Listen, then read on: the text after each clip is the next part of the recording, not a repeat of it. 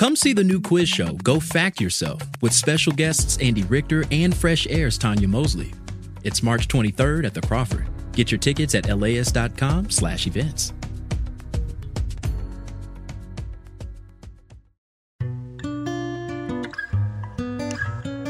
This is Imperfect Paradise, People vs. Karen, Part 3. The story of a Latino couple who was falsely accused of a crime by a so-called Karen, and their quest to hold her accountable. The level of what she did to us, the level of hate and racism in 2020 when this happened is unacceptable. I'm your host, Antonia Cereijido.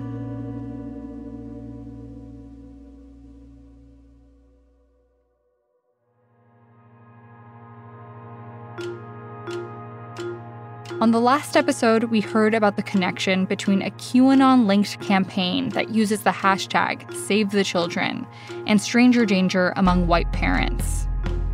My purpose in sharing this is to simply raise awareness.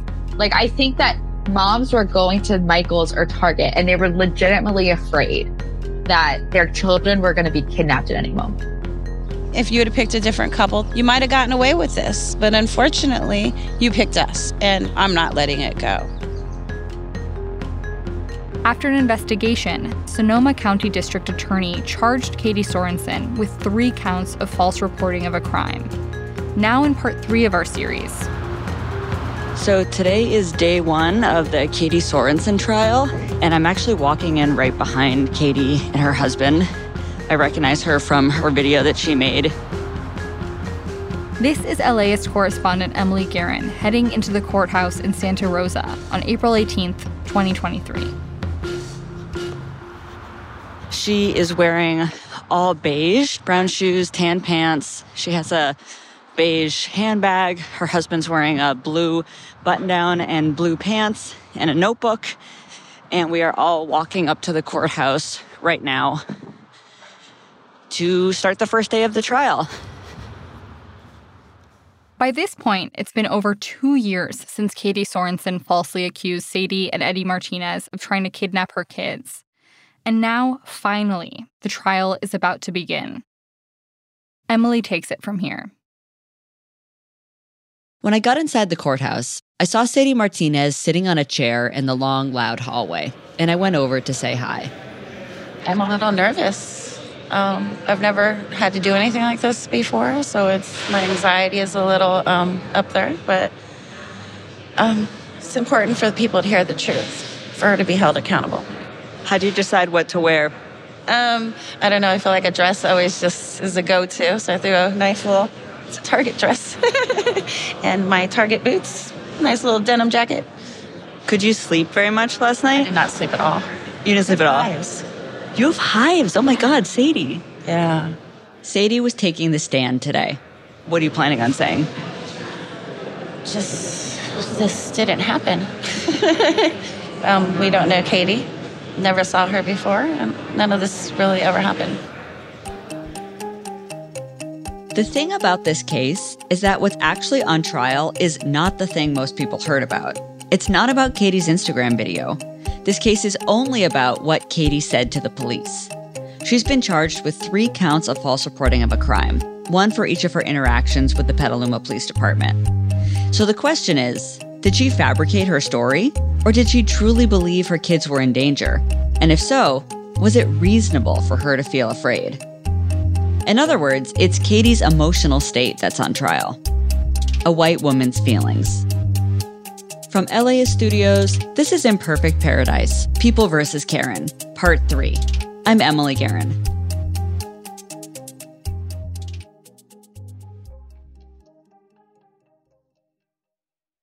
The trial took place in the Sonoma County Superior Court, which is about 20 miles north of Petaluma.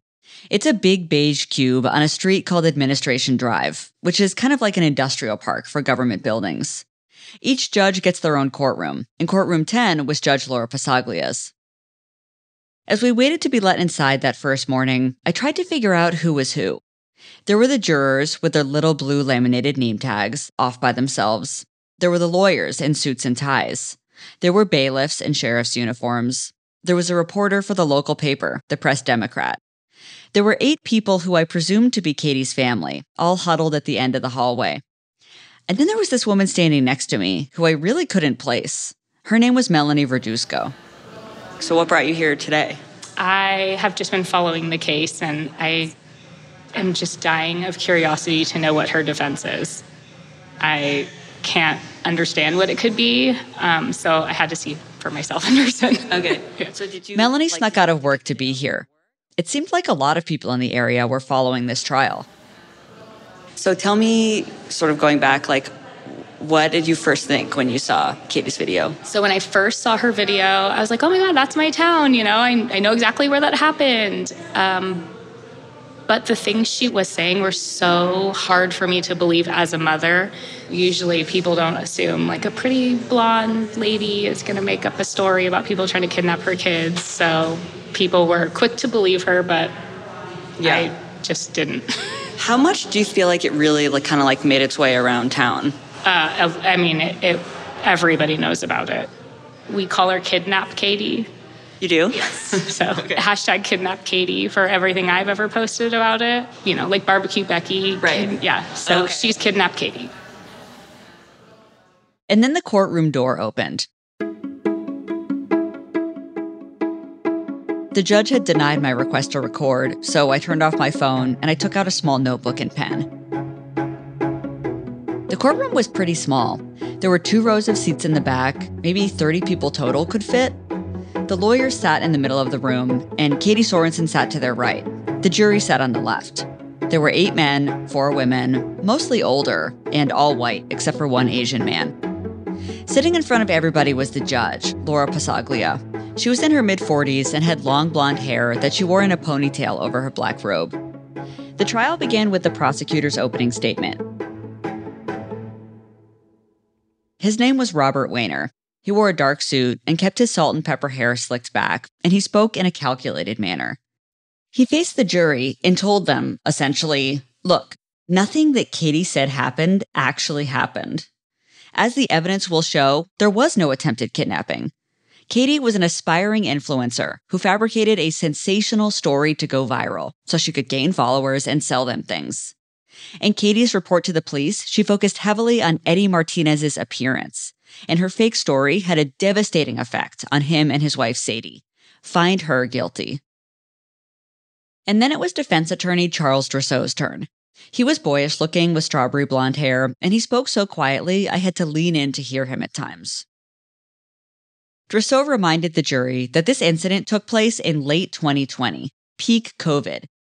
He said that Katie was extremely anxious at Michael's that day, so she misinterpreted Sadie and Eddie's behavior as threatening. He said Katie did not knowingly file a false police report. She really believed she was in danger, although she now realizes she was wrong. Find her not guilty. What struck me, immediately, was that both the prosecution and the defense agreed that no attempted kidnapping had ever happened.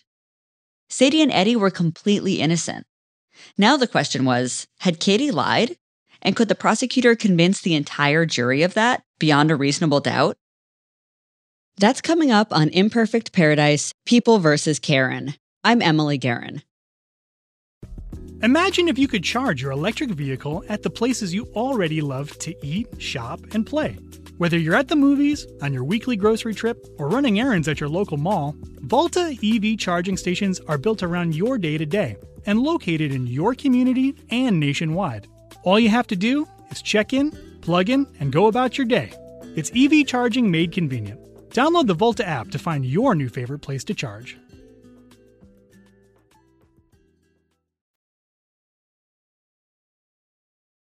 You're listening to Imperfect Paradise. I'm Emily Guerin. The first piece of evidence that prosecutor Robert Weiner presented in Katie Sorensen's criminal trial were recordings of Katie's 3 interactions with the Petaluma Police Department. He began by playing her initial call to dispatch on December 7th, 2020. I was just at the Michaels here in Petaluma, and a couple tried to kidnap my children. Then we listened to her follow-up interview with a Petaluma police officer.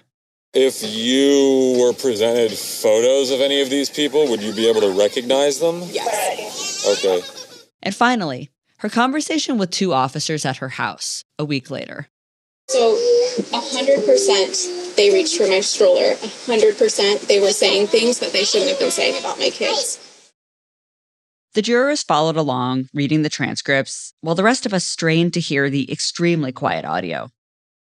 And then the first witness took the stand, Sadie Martinez. She walked in, raised her right hand, and promised to tell the truth. She started out giving serious one-word answers, but after a few minutes, she began to crack a few jokes. The prosecutor asked if Sadie had noticed Katie in the store. Sadie said no. She has 5 kids, and she totally zones children out. People in the courtroom laughed. Seriously, though, she said, the shopping trip had been totally ordinary. She could barely remember it. But now, because of Katie's viral video, we are forever labeled child abductors, Sadie said. Katie judged us on our looks alone, and it's not okay.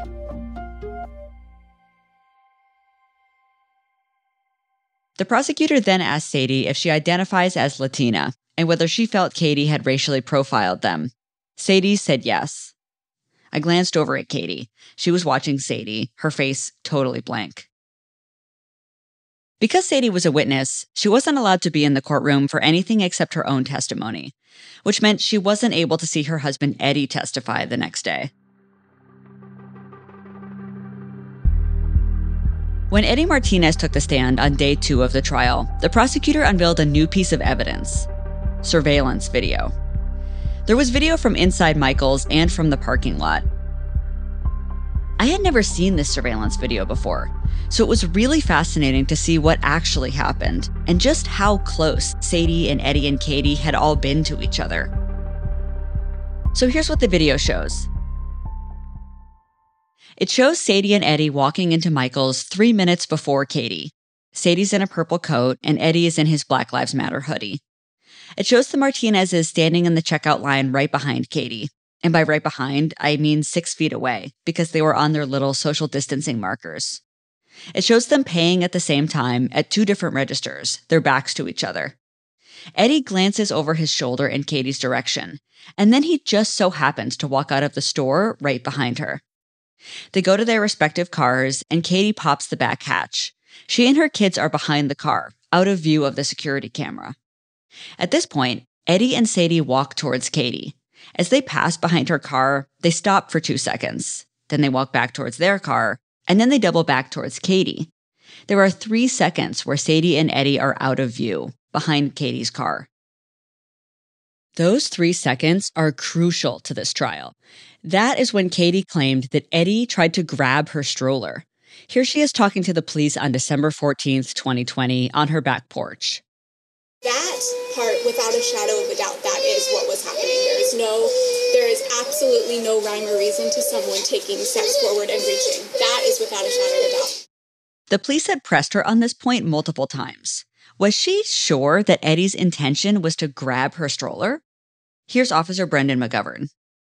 Is there any possibility that the action that you saw of him possibly reaching was him giggling or waving at your child? My child was facing me, so there was no way there was no child facing it him. looked as though he was possibly reaching for the stroller? Yes, and there is no excuse. I would love to hear if there is one for taking a few steps forward towards the stroller, a few steps back, a few steps forward. But there actually was another explanation, an excuse, as Katie put it. As Eddie explained on the witness stand, after going to Michael's, he told Sadie he was hungry.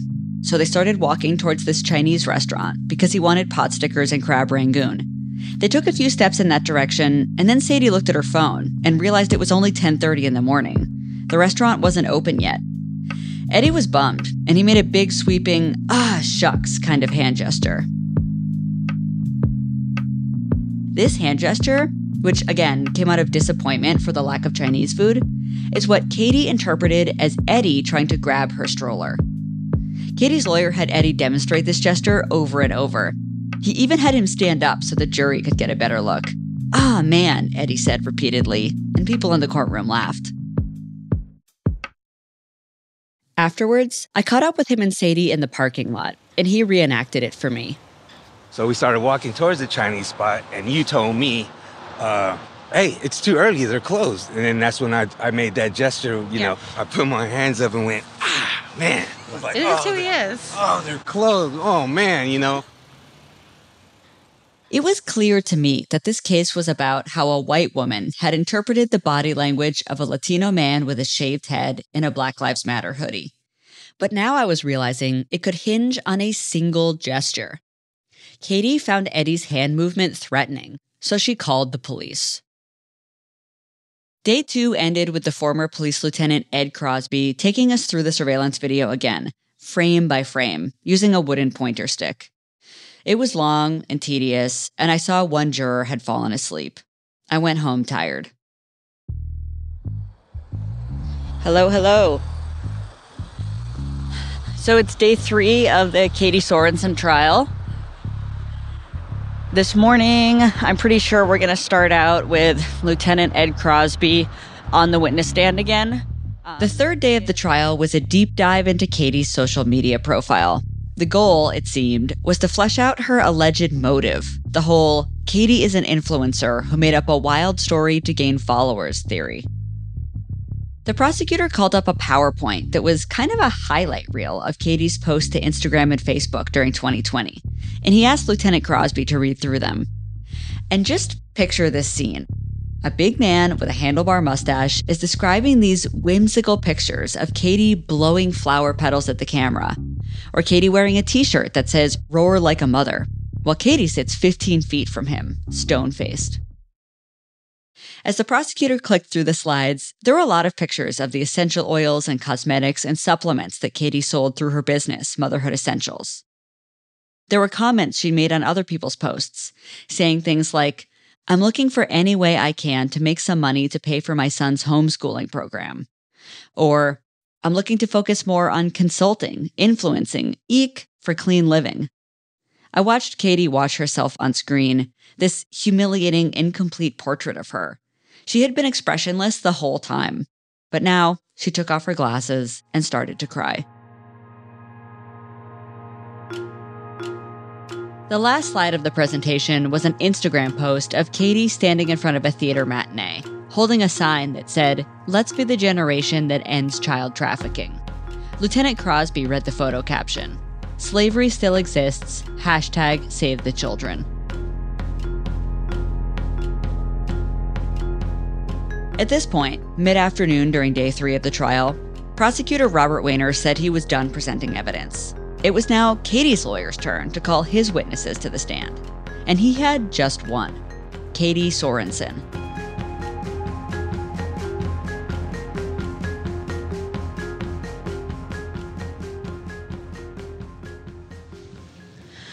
So we're on a 15-minute break from court right now. I'm just standing out in the hallway, and Katie has just been on the witness stand. Hold on one second. I have to stop talking when the jurors walk by. Let me go somewhere else. I walked over to a corner of the hallway near this weird little historical diorama that had 150-year-old handcuffs, so nobody in the jury could overhear me making my little voice memo. Okay, so Katie has been on the witness stand. The prosecution is done calling witnesses. Katie's testimony was by far the most riveting part of the trial. She hadn't spoken publicly since the week she posted her Instagram video, more than 2 years ago. When she took the stand, she had her hair down and her tortoiseshell glasses on. She looked over at the jury and smiled, and introduced herself as a mother. Over the course of the next half hour or so, she reiterated 3 main points. 1, she truly believed her kids had been in danger that day at Michael's. 2, her feelings of fear had nothing to do with Sadie and Eddie's race or ethnicity. And 3, she's since realized she was wrong about what happened. She said, quote, "It was an odd series of coincidental events that I misinterpreted." And basically, she no longer thinks that anybody tried to kidnap her kids. And that once she saw the evidence of what had actually happened in Michael's that day, she changed her mind. In my notebook, I wrote the phrase, "an odd series of coincidental events that I misinterpreted."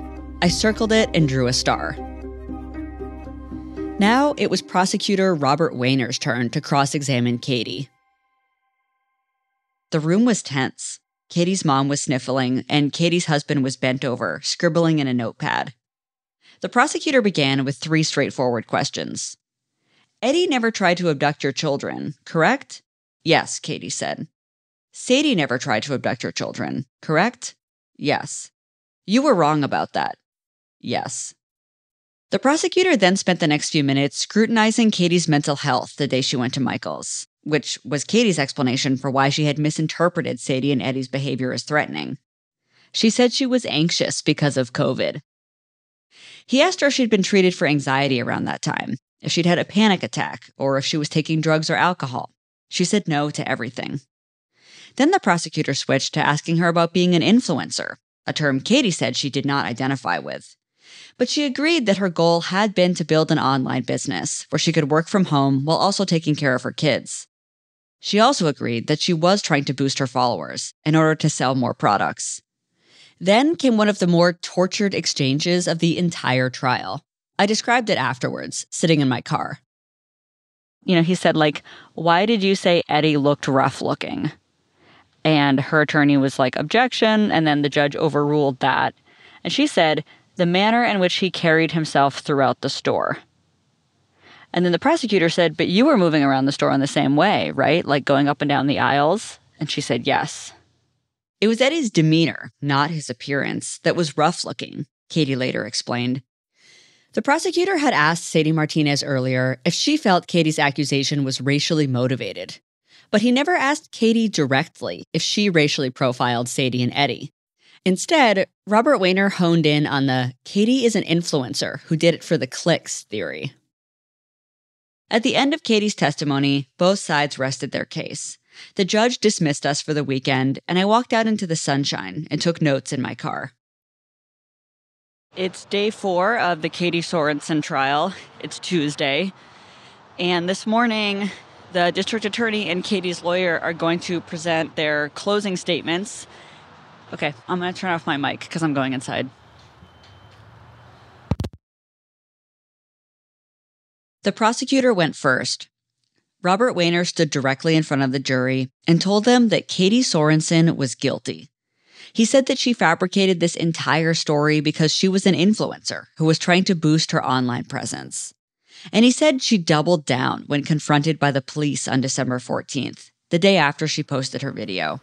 But he said that it's basically impossible that she misinterpreted events. He said no reasonable or unreasonable person would have interpreted the events in the manner in which she did. That's a person who's hallucinating. He said this report was false. She knew it was false. She lied to the dispatcher. She lied to Officer McGovern. She lied to all of her Instagram followers. She lied to KTVU News. And she lied to us. And that was the last thing he said. Then it was Katie's attorney, Charles Dressau's turn. He opened this binder that contained many pages printed in a large-size font. He spoke for almost an hour, and he even went into the history of reasonable doubt back to medieval times.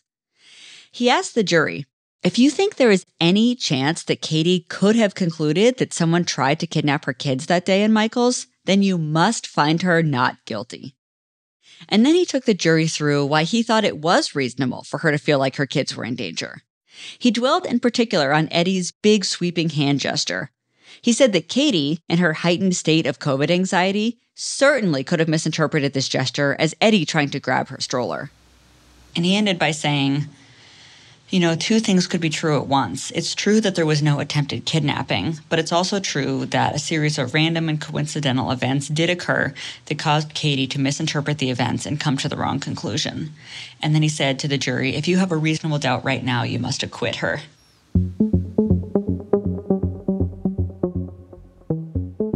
The lawyers sat down, and I noted the time in my notebook, 2:56 p.m.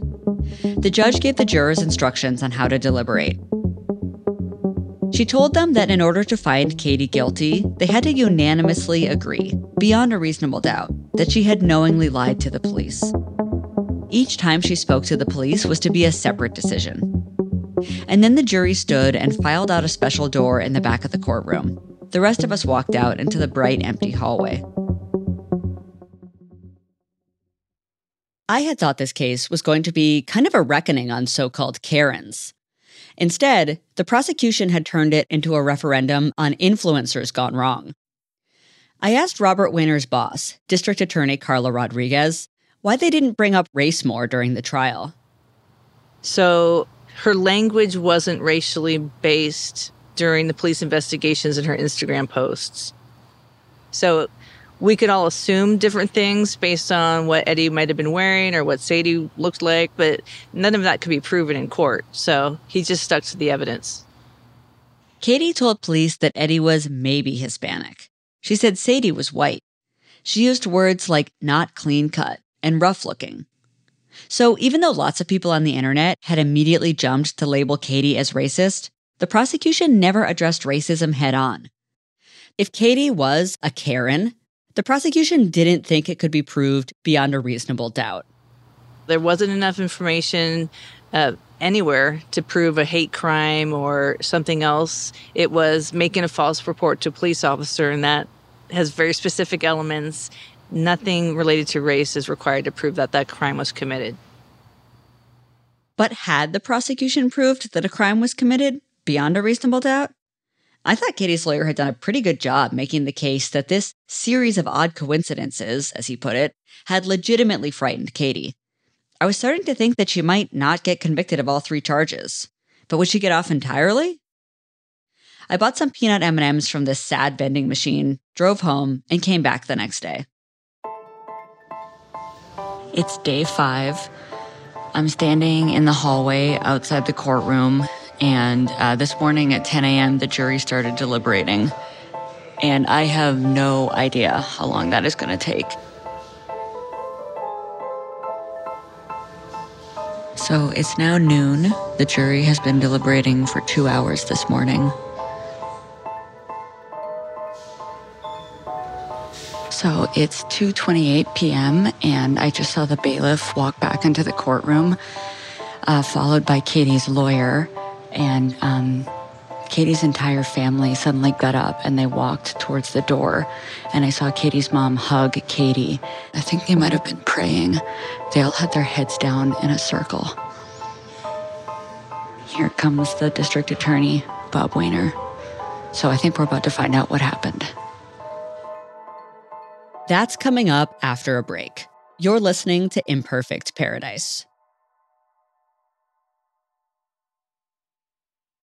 Selling a little or a lot? Shopify helps you do your thing, however you cha-ching.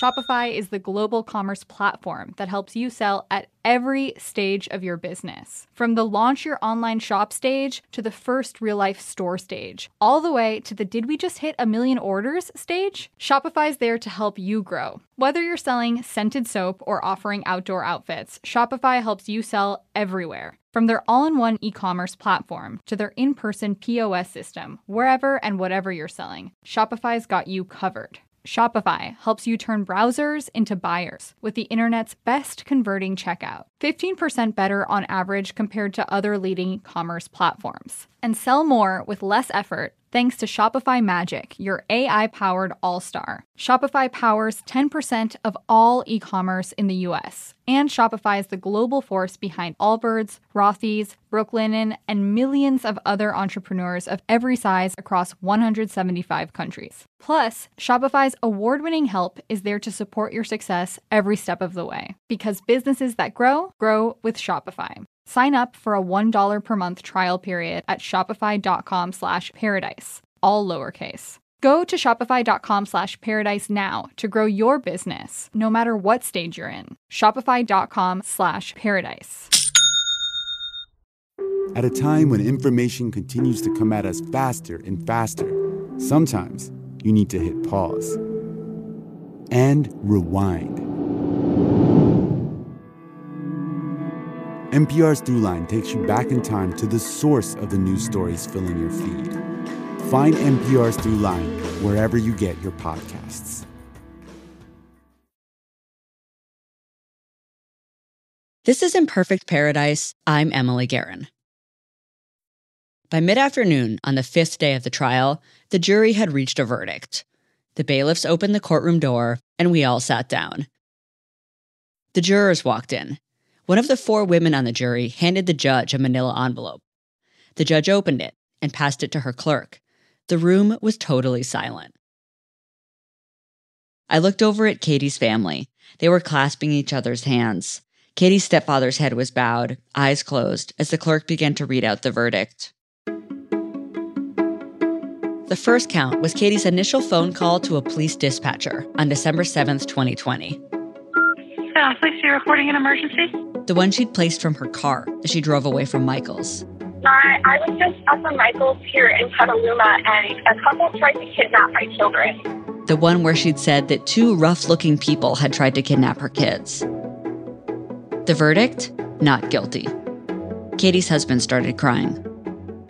The second count was Katie's conversation with Officer Brendan McGovern outside the Petaluma police station. The one where she joked that her kids are very good-looking. I might be bi, my kids are very good-looking. The verdict? Not guilty.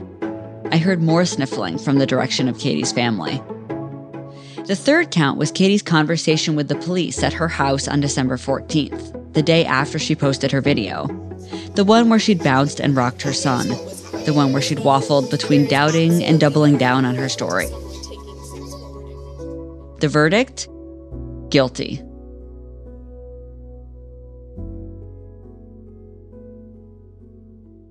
Katie's family seemed stunned.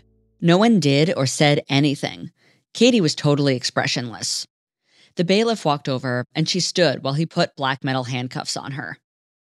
The judge set Katie's bail at $100,000, which was pretty high for a nonviolent misdemeanor. She was escorted down to the Sonoma County Jail, where I later learned she sat for a few hours until her family could get a bail bond. Her sentencing hearing was set for June 14th. The judge thanked the jurors for their service and dismissed the courtroom. In the hallway, Katie's mom, Jill Turgeon-Turl, and her mom's husband, Eric, walked straight over to me and a reporter named Colin Atagi, who works for the local paper, the Press Democrat. "Do you want a statement now?" Jill said, combative. I started recording on my phone as Colin asked Jill a question. How are you guys doing right now? Well, I guess a little bit confused. Jill had tears in her eyes, and she seemed furious the jury hadn't interpreted the evidence the way she had. So you feel it was unfair, it sounds like. Well, I feel like the evidence was not portrayed properly. Well, you want to talk about what we kind of discussed earlier about how the effect this has had on your family, you know? Oh, it's significant. I mean, we are not a wealthy family by any means. I mentioned him earlier. I am a widow. My late husband passed away about 3 years ago, and 100% of his life insurance is what has funded this trial. This is not something that is easy for us. We have received so many hate mails. We have received death threats. We have telling us that our daughter should kill herself, mentioning that her dad should be ashamed of her and he's rolling over in his grave. They have criticized her mothering of her special needs child. It's going just after our grandkids. It's absolutely atrocious, and we have never once, ever once said anything negative about anybody in this case. So it's taken a huge toll. How was Katie doing up until this very minute? Like her emotional state? Yeah, like my how daughter, has this affected her? She's been very strong. She's been very strong, and she's continued her positive attitude, not only towards the system, but also towards the Martinez family. She has never had any animosity towards them. In fact, she has felt that they have been just as much a victim in this as she has. Thank you. All right. Thank you.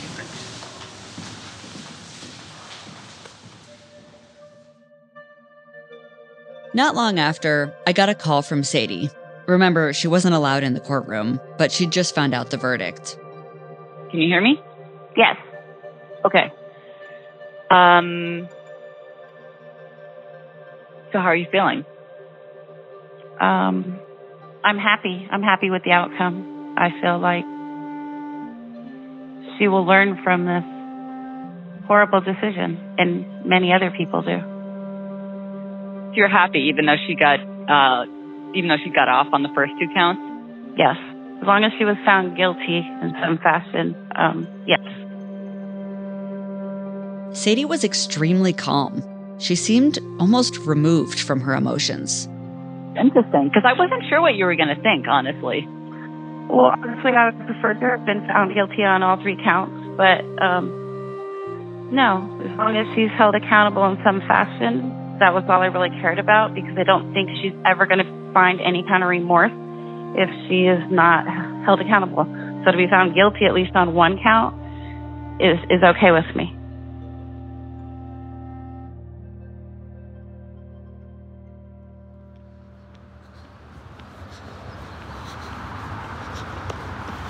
So it is June 29th. I'm back in Sonoma County. I'm walking to the courthouse in Santa Rosa. And this morning is the sentencing hearing for Katie Sorensen. Katie's sentencing hearing was delayed 2 weeks. And by the time I went back to the courthouse, it had been 2 months since the verdict. We all walked in and took our familiar seats in the back row of the courtroom, facing Judge Pasaglia. Sadie and Eddie were there too. It all happened pretty quickly. Each side argued for what they thought Katie's sentence should be. Sadie stood up and read a short victim's impact statement, saying essentially that if Katie had apologized and shown remorse, that would have been enough for her. But she didn't, and so Sadie was looking for some accountability. And then the judge decided. Katie was sentenced to 30 days in jail, followed by 60 days of work release. And then she'd be on probation for the next 9 months. During that time, she couldn't use social media, and she had to take racial bias and social media ethics training. I looked over and I saw Sadie and Eddie holding hands. Eddie was looking down, audibly sniffling, but Sadie had her head held high. She wiped her eyes, once. Katie stood and once again allowed herself to be handcuffed. We all left the courtroom, and the bailiff walked her down the hallway towards the jail. I'm recording, by the way. Talk about an emotional day.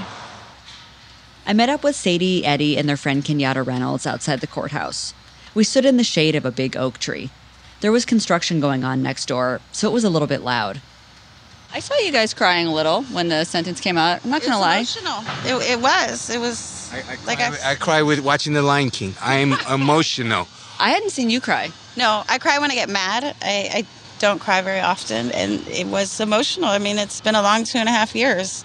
Eddie, how were you feeling when you heard the sentence?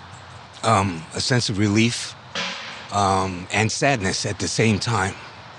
Reason being, relief that justice was served for us. The judge made a clear example of, if you choose to take Katie's path in any way or fashion, that look what the outcome could be. The other part was sadness. Being a parent, to have someone be away from their kids for so long. They didn't ask for this. And now to go, 30 days and wondering, where's mom? Where the hell is mom, I don't wish that upon anybody, so that's my sadness on all this. So you didn't want her to go to jail? No, I did. I would have been happy with 5 days, 3 days. I would have been satisfied with that because she does have kids, and maybe that would have taught her and she could have learned that, hey, I can't do this. I later saw the pre-sentencing report that the probation department had made. They had asked Sadie what she thought Katie's sentence should be. Sadie had said up to 30 days. Do I feel bad for her children? Yes, but somebody's going to learn from this. If it's not her, it'll be somebody else. Somebody will see this and say, hey, think twice before you post some crazy lies online. Because of California's sentencing guidelines for nonviolent misdemeanors, Katie only served half of her sentence and spent 2 weeks in jail. I asked Sadie and Eddie if they were disappointed that the prosecutor didn't bring up race more during the trial. I knew that Sadie really wanted Katie to be held accountable for what she felt was an obvious case of racial profiling, and that hadn't really happened. Originally, in the beginning, I was really bothered by it. But no, I kind of understand how the legal system works, and I have a better understanding for it now. And it's all about what you can prove. There's no need to convince anybody that anything is racial when you live it. I mean, we know, and as long as we know and we're the ones experiencing it, it's not our job to educate everybody else and constantly speak on it. I know it's about race, and that's enough for me. In early 2021, after Katie's Instagram video came out, Sadie was asked to join a police reform commission in Petaluma. She proposed a law that would make it a crime to make a racially motivated 911 call. Laws like this already exist in a handful of other cities, including San Francisco. Their law is called the Caution Against Racially Exploitative Non-Emergencies, aka the Karen Act. Being able to call the police and report a false crime about a person of color should be a crime. Sadie's initial proposal didn't go anywhere, but now that Katie's been found guilty, Sadie wants to try again. She's planning on gathering signatures for a petition in support of a local version of the Karen Act, which she's calling the Sadie Stance.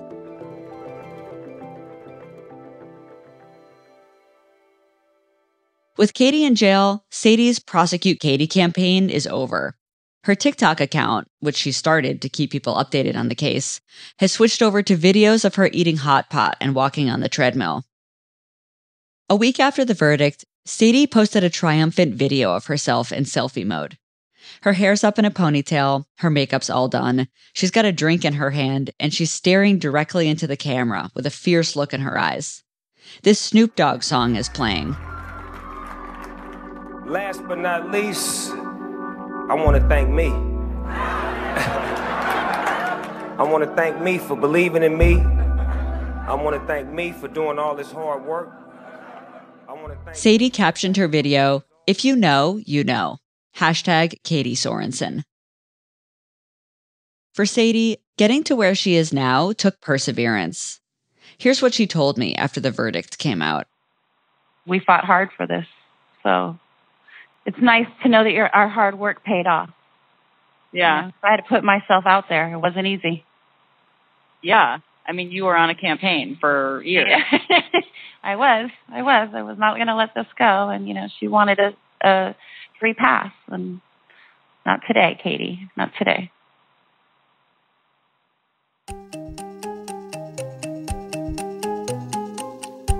On the next episode of Imperfect Paradise, we dive deeper into the argument made by the prosecutor in this case that Katie was a momfluencer gone wrong. What is the history of mom influencing, and how did it become such a loaded term? What started as a sort of vulnerable, speaking truth to motherhood sort of thing has turned into a shiny, picture-perfect version of motherhood. That's on the final episode of Imperfect Paradise, People vs. Karen. Listen to new episodes of the podcast every Wednesday, or tune in on Sunday nights at 7 p.m. on LAist 89.3 or LAist.com.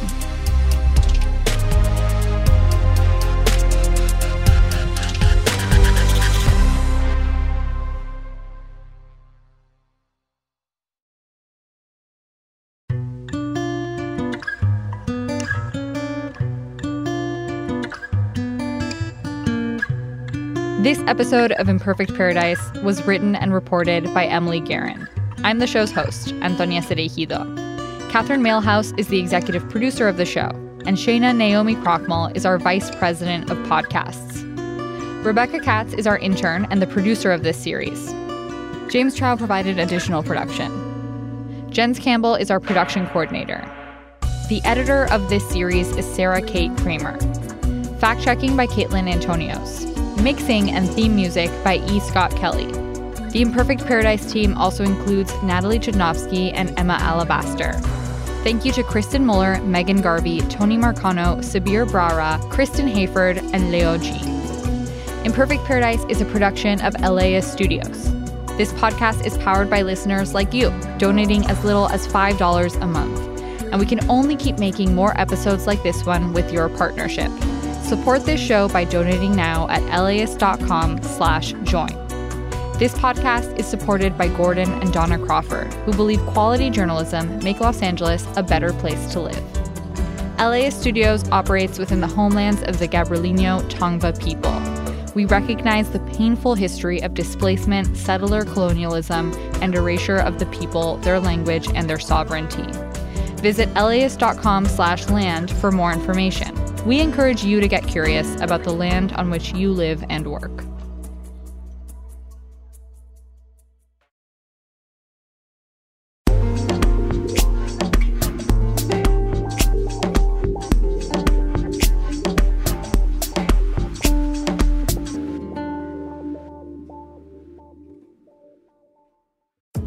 Hey, it's Brian, the host of How to LA, a podcast that is a love letter to Los Angeles. Independent movie theaters are having a glow-up moment. Vidiots and Eagle Rock, amazing. We have our friends at the American Cinematheque. The Vista just reopened. In our new series, Revival House, we'll take you inside these spots and share their history, because movie history is LA history. Listen to Revival House on How to LA wherever you listen to podcasts.